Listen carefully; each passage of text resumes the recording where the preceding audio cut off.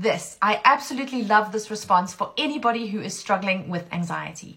As an anxiety coach and a clinical psychologist, every single person that I have worked with over the last 9 years that have struggled with anxiety will have this one common core belief, that they do not have what it takes to cope with the difficult, unwanted outcome.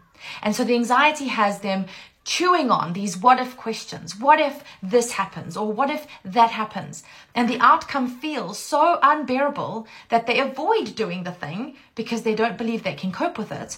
And they begin to feel so anxious that this thing may happen.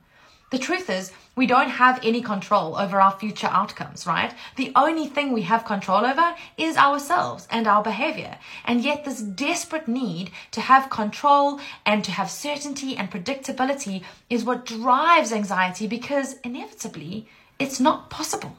So this kind of preparing for the worst, preparing to just deal with whatever it is that comes my way, removes the anxiety that we feel about needing control or of this worst terrible outcome. This is the height of leaning into the saying, it is what it is. And when we can truly be with that, our anxiety diminishes tenfold. Thank you so much for sharing this. I truly love it. Shortcast Club.